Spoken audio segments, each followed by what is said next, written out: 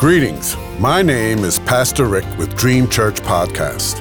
God has given me a yearly devotional on prayer from Genesis to Revelation, guiding you to read and to help you pray daily, with a scripture reference, comment, and ending with prayer.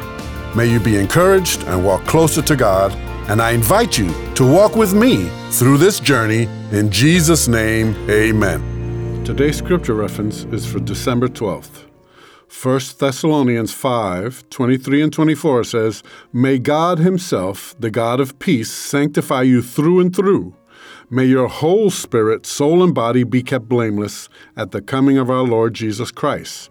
The one who calls you is faithful, and he will do it." Today's comment. The theme of 1st and 2nd Thessalonians is about how to be prepared for the second coming of Christ and its signs. This is why Paul is praying for the believers to be kept blameless, body, soul, and spirit, through and through, not an artificial or religious experience, but by the grace of God, by His Holy Spirit, by His peace, by His sanctifying work, which saves and prepares us till the very end.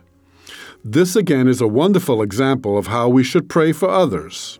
Since God is faithful, since He can and will do it, let us pray according to His will, first for ourselves, then for others to receive all that God has for us.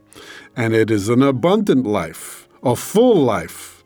Let us never let our carnal nature govern how we feel about others and ourselves, but praying in the Spirit.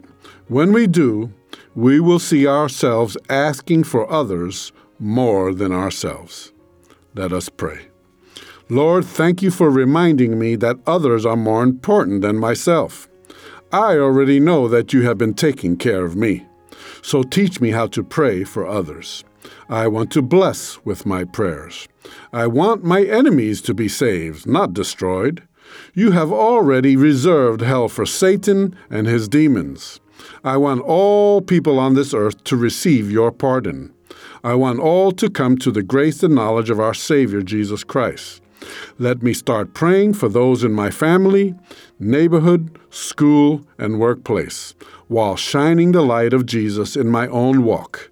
In Jesus' name, amen.